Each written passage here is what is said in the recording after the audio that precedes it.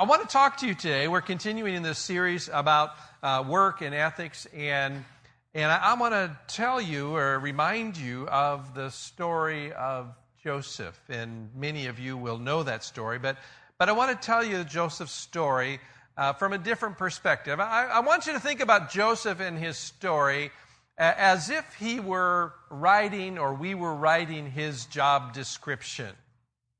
We're talking about work, so let's just write a resume, not job description, but a resume for Joseph, because it's kind of interesting, I think. This is the story from Genesis 37 through 45, basically is the story of Joseph and his stuff. But if you're writing the resume, the first thing you'd find on his resume is that Joseph worked as a shepherd. He was the son of his father, obviously the son of his father. How else would he be that? That really made a lot of sense. But he worked for his dad. His dad had a business, farm, fields, flocks, all that kind of stuff. And Joseph worked for his father as a shepherd and did pretty well at that. I mean, if you were writing the resume, you'd think, okay, he did okay with that. Did have a few issues, though. He had some relationship issues on the workplace. You'll remember that. Some of his co-workers were disgruntled with the way he functioned and that kind of stuff like that. So, in fact, they were so disgruntled with their relationship with him and the favoritism that he received. Have you ever been at work like that where one guy just got all the goodies? It's like, why that person is getting all the good stuff? They get the good desk, they get the office with the window, they get, all that kind of stuff. They were so unhappy with Joseph, in fact, that they decided, well, we're just going to kill him. Yeah, they'll just settle. We'll just kill him, and that'll take care of our problems. But one of the workers, fortunately, his oldest brother, because his workers were his brothers, said, "No, let's not kill him. Let's just there's a cistern here. Let's put him in a dry well, and we'll just wait for a bit." And he hoped to come back and rescue him later, but he didn't have time to do that because along came some people who had another business, and their business was that of slave trading. And so they said, hey, well, why just kill him? We could make some money off of him. Let's just sell him. And so they sold him to this group of caravan that was going by and as a slave. And so if we were writing his resume, we'd say, well, he started out life, worked in daddy's business. It's okay. Everybody needs a first job, kind of that kind of thing. How do you get a job? Without experience, and experience gets you the job, and back and forth. And he had his first experience as a shepherd. His second job probably was not quite, the kind of thing you'd want to have on your resume, but it's there. He was a slave.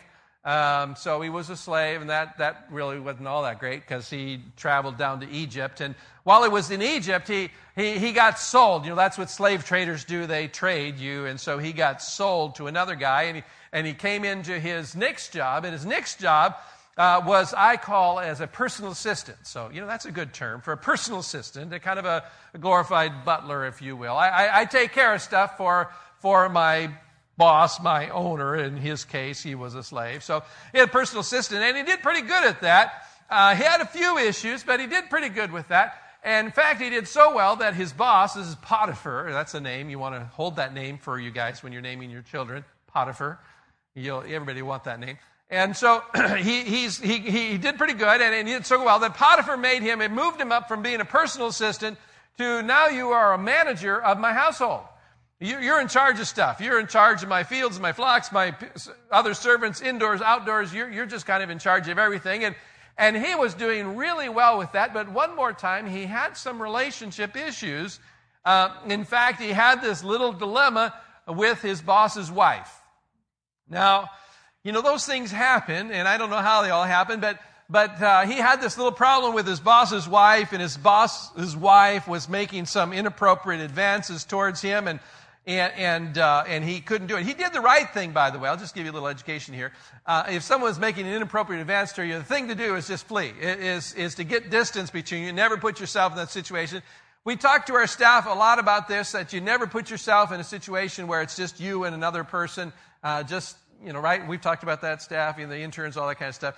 Just be careful where you are in your environment and that kind of thing. And he was doing a really good job about that. He tried to avoid her at all costs. And then finally, he was one day found himself there in the household, and she was there, and he was there, and nobody else was around. And she really, she made some inappropriate advances towards him, and he ran. That's the thing to do. I mean, when in doubt, run. He ran out of the room, but he left his cloak behind him, and she started screaming, "Oh man, he's been inappropriate with me, and I don't know what to do, and and he's bad," and all that kind of stuff. And so that was his third job. That didn't really end too well. He got fired. In fact, he got more than fired. He got thrown in prison. So now here's what you want on your resume: convicted felon. I don't know if you've ever tried to get a job as a convicted felon, but that's not where you want to go. The jobs aren't out there too much for that. So there he was. He's in jail, and he's going, what am I going to do? And he's trying to do the best that he can do. But he gets in good with the warden there, and he gets a job as a prison administrator. He does pretty good at that stuff. He's able to organize people and get stuff going, and he kind of moves along. But, there's not a lot of future in there, or there wasn't seemingly a lot of future in prison. But he did okay with that, and he kind of plugged along. And lo and behold, in the midst of his prison time there, he found that he had some other kind of giftings and abilities, and that was he became a counselor.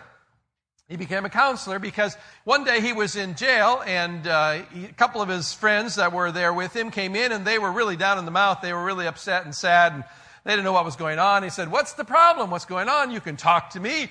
I've got big ears. You can, I'll listen well, and I understand stuff." So they went and he talked to him, and he told them the stories, and they both had these dreams that were incredible kinds of dreams. And so the one guy said, "Well, tell me your dream. Let's see what we can do." And so he tells them the dream, and he said, "I've got this dream, and I had this dream of this thing, and I've got these bunches of grapes, and they're there, and I'm squeezing them, and they turn into grape juice, and just to make it Nazarene version, and they scream into grape juice, and they go into the cup, and I give the cup to the Pharaoh, and I don't know what it means. What could that possibly mean?"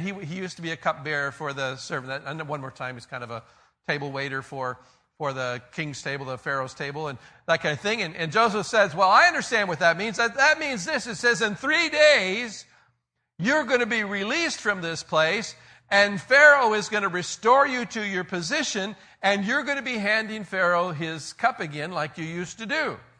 Now, I don't know that you ever want to be a cupbearer, because you know what one of the duties of the cupbearer was? Well, to taste everything.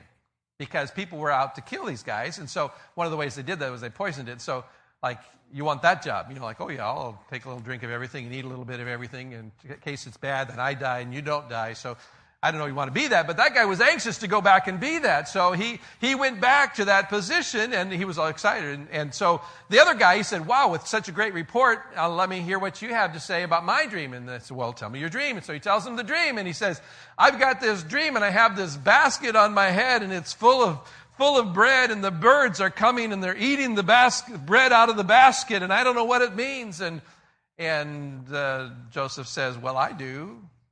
That means that in 3 days, you're gonna lose your head, and you're gonna die." And he was not all that excited about that. And lo and behold, in 3 days, exactly what he said happened. The one guy was called in for execution, and the other guy was called back in to be restored. And Joseph did what anybody would do who's trying to build a resume. You know what you do when you're trying to build a resume? It's not about what you know about, but who you know, right? You're networking. So here we have the first example of networking in the Bible. Is Scripture. So it's Joseph saying, "Hey, when you get into your position, remember me, because, I did some things here for you, and you can do some things for me, and maybe you can get me out of this place and get me a new job and do that kind of stuff." So he goes, and the guy leaves, and he promptly forgets all about Joseph, which is usually what happens to all of our networking efforts. But it only takes one, so you keep on doing it.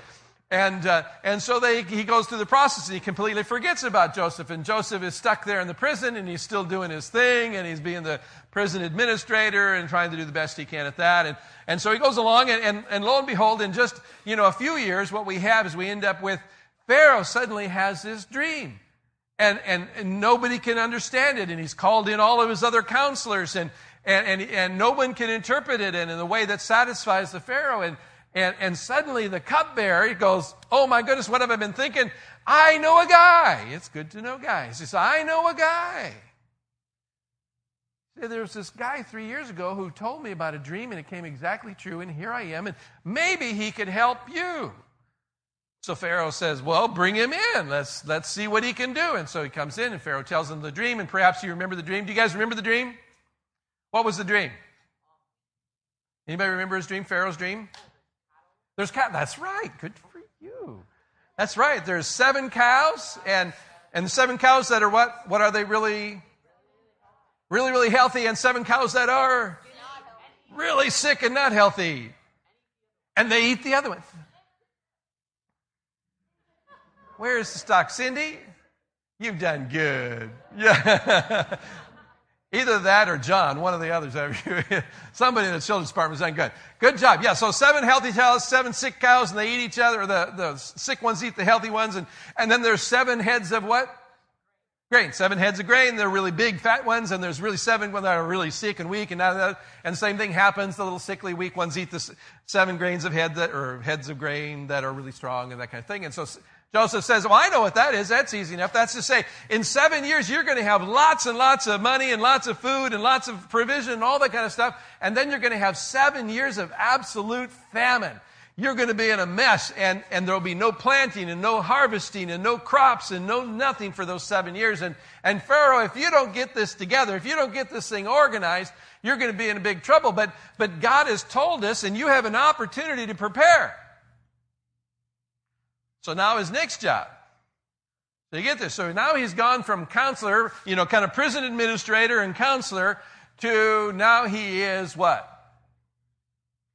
He is vice president of the nation. I mean, that's quite a job promotion. You go from jail to vice president of the nation. He's number 2 guy in all the realm of Egypt.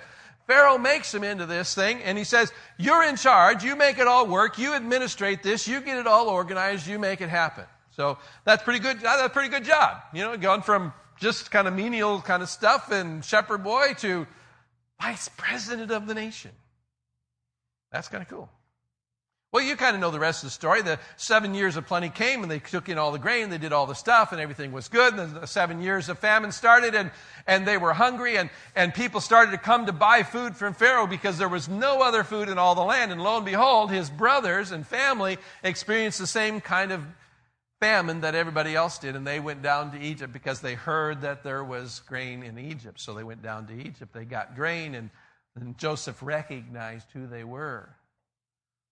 Asked them about the family. How's your father doing? How are things there? Do you have any other brothers? Oh, yes, we have another brother, younger one. Well, it's nice to hear about that.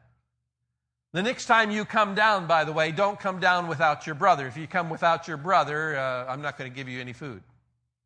So they go, and famine continues. And once again, they've run out of grain, and they don't have anything to eat. And so the father says, you go back down there and get some more. And they say, I can't go unless we bring the brother. You can't take the brother. He's my only son left. His brother died, and this is my only son that I have from my dearly beloved wife. I can't do that. He said, no.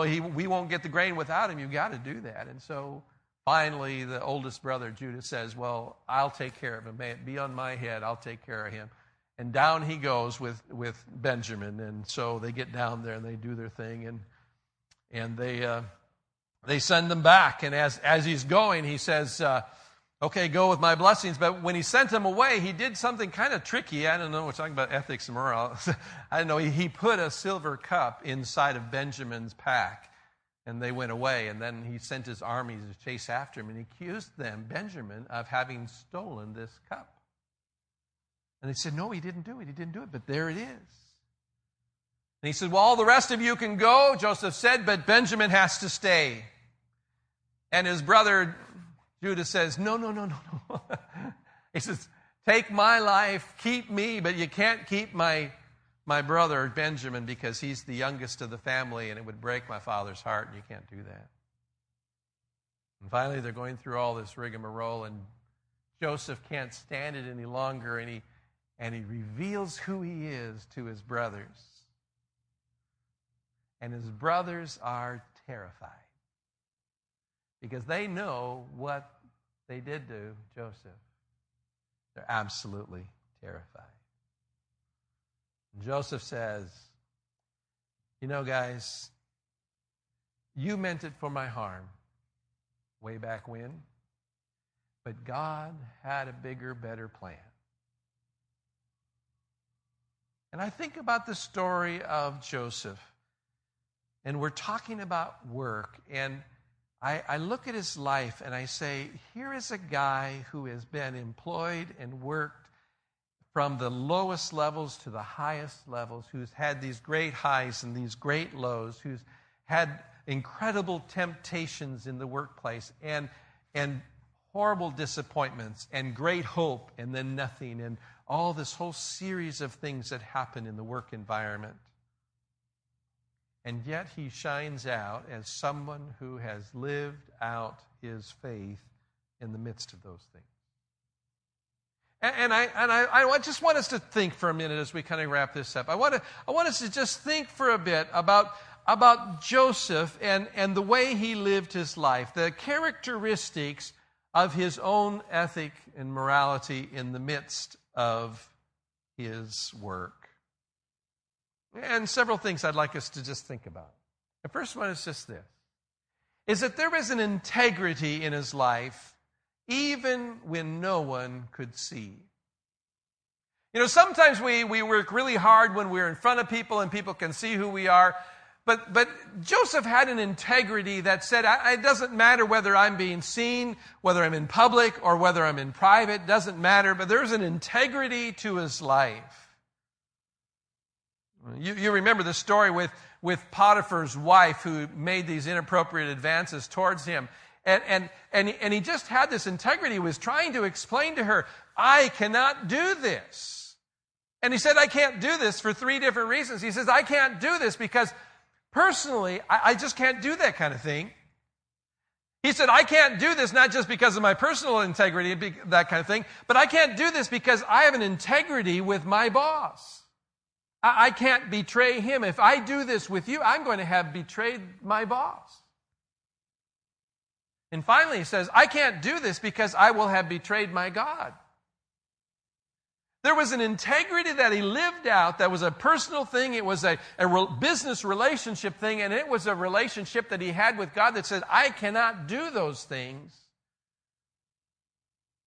because of who God is in my life. Have you ever had to make those kind of choices? Maybe not a boss's wife after you, but there's an integrity issue about how we do stuff. I was thinking about David's story and that kind of integrity that says, I can't do that kind of work because it doesn't honor who I believe God is, and I can't do that. Well, no one will really know. You just draw these pictures. And you don't have to draw these other ones. No, but I'll know who that is. And at the bottom line, my name is on this. And beyond all that, I'm supporting something that's taking me in a weird kind of place. I can't do that. We make choices like that in the workplace. We are forced to make those kinds of choices. And sometimes, that doesn't always end up in the right kind of places. You choose good. I mean, here's Joseph. He's chosen the right and the good, and he ends up in jail for it. Sometimes we make good choices, the right choices, and it's not always an easy choice to make. There's an integrity in his life that's important for us. The second thing I see in Joseph's life that I think is real important is that there is an excellence and a commitment to excellence in everything that he does. When he's a shepherd boy and he's 17 years old. Can you imagine this? He's 17 years old, leaving everything. And he's a daddy's boy, okay? He's his father's favorite child. And so all that kind of gets messed up there. And then he's young and probably a little more arrogant than he probably should have been. But, he just didn't communicate it all really well. But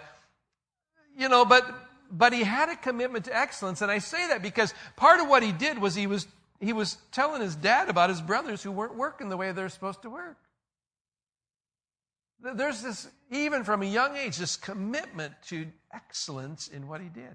And you follow his life along, and there's this sense of saying, everywhere he went, he did the very best he could. Have you ever been in a difficult job, in a difficult situation? And the temptation sometimes is to say, well, this job doesn't matter, or what's the point? I've just got this grungy kind of job to do, so who cares how it's done? It doesn't really matter. But that wasn't Joseph. Joseph is doing an excellent job wherever he's at. He's a slave. He's a personal assistant. He's in jail. I mean, why would you work hard in jail, right? But yet there's something about him that just says, doesn't matter where I am, I'm going to give it all that I have. I'm going to do the very best that I can have. Why is he doing that? Personal integrity with God, integrity with the people that he's working for. Doesn't matter what kind of work it is. Doesn't matter what the situation is. He said, I'm just invested in doing the very best that I can do all the time. I like that. Third thing I think we see in Joseph's life is just this, that there's hope even in the midst of despair. Or perhaps not in the midst of despair, but hope in an environment that could easily have led to despair. Just think about it. I'm my son's favorite, or my father's favorite child. Now I'm a slave. I've got this really good job as a manager in this guy's household, and now I'm in prison, falsely accused and thrown in jail. I've got these friends. I've done so much for them, and I think he's going to remember me, and he's going to help me get out of here. And then he gets out, and he completely blows me off. He forgets all about who I am. He had every reason along the way to live in despair. And yet he just continued to have hope. Just continued to believe that I'm just going to be faithful. I'm just going to keep on following God. I'm just going to keep on being a person of integrity. I'm just going to keep on doing this. And there's just hope in the midst of that. Even when the job I thought I was going to have, I don't have. And even when I don't get where I thought I was going to go. The other thing I like about Joseph is that there's forgiveness with no reward. You see, when Joseph's brothers came back and he revealed himself to them and said, I'm your brother, your long-lost brother, their response was not, oh my, how wonderful it is to see our brother again. They were terrified, petrified, for good reason. Can you imagine? They knew the truth. These guys had sold their brother into slavery some, 15, 20 years earlier. And if it had been them, they'd have wiped themselves out. I mean, they'd just done it. And here is Joseph saying to them, brothers, we've been reunited. He's crying, he's sobbing at his joy for seeing his brothers again. And they're petrified. And he just forgave them. He had nothing to gain. They had nothing to offer them that he couldn't already have asked for or taken. He had no reason to gain. It's not like this is going to get me a promotion. I'm already vice president of the nation. There's nothing really to gain by this, but yet he still does it anyway. I was thinking about John's story about being in work and this guy who everybody kind of thinks and knows he probably ought to be let go. And here he finds himself, I've still got to defend this guy because he's still a guy. And somehow we've got to act with integrity towards this guy. What's John going to get for that? Nothing. Nothing. And yet there's still this sense of, I've got an investment, a commitment, and in Joseph's case, a need to forgive. But above all, I think Joseph has a godly worldview. He says to his brothers, you sold me into slavery and you were kind of doing me dirt there, but God had another plan. God had something else in mind. You see, God was protecting our family and saving a remnant for the future because This famine, it's not done. God had a plan those many years ago that we, not a single one of us, not me, not you, any of us could see. And can I just say that when we think about our work environment, we think about how we're living out there, I hope that we will, not sometimes, but more often, have this sense to say, I am in God's hand. We sang the songs about that. Here I am, take all that I am. I surrender all that I am. This idea of giving ourselves over to God. And in that context, we don't know what the future holds. We don't know what today's step leads to tomorrow's step leads to the next step. We don't know all of that process. But we know that God is at work. And sometimes that process leads us just like it does with Joseph. Sometimes there's great highs and sometimes there's great lows. Sometimes you're embraced with welcome arms and you're the smartest, greatest thing that's ever come along since sliced bread. And sometimes you're just like, why in the world would you have ever thought that? It's just a thing. We say, God, I am in your hands. You're bigger. Your plans are bigger. Your plans are better. And we cannot evaluate truly who God is or our relationship with Him or what God is doing by any particular moment in time in our relationship, life, our work situation. Because God is doing something bigger than all of us in the midst of it. We're invited in this process of talking about Jesus at work. We're invited to remember and to affirm afresh and new that we're not just, as Beverly said, church and home and work and play. We're not in these little pieces. We are in this big thing of God, and God goes with us into all of those things. It's not one or the other. We are God's people all the time. And He's at work in us and through us. And how we live in the work environment speaks volumes about who we are and who God is. I like what John said. He said, my greatest goal and aspiration after all these years is that my employees would understand that I'm a Christian man. I think one of our earlier panelist guests we had up here had a guy who proclaimed to be a Christian, but he lived anything but that. We don't want to be that kind of person, whether you're the manager boss or whether you're just an entry-level employee. We want people to be able to say, there's something different about you. What is that? Something different about the way you do business. Guess what? That's next week's topic.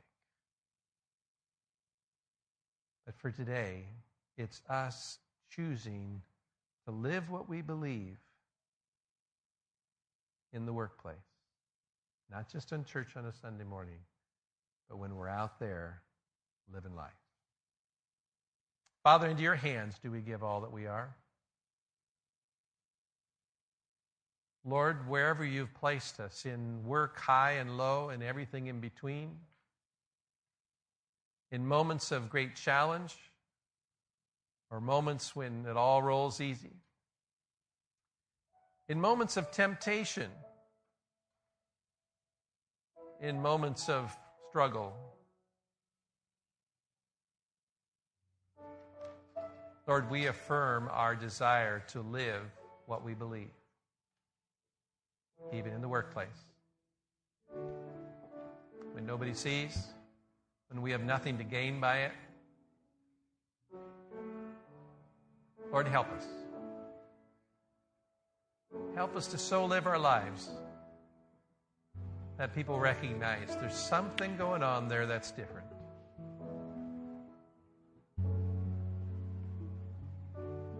For we are yours, and you are ours. And Lord, we need your help. It's not easy to do this. that you can help us. Lord, take us and have your way done in us and through us, right where you've placed us, light and salt in this world. Pray in Jesus' name.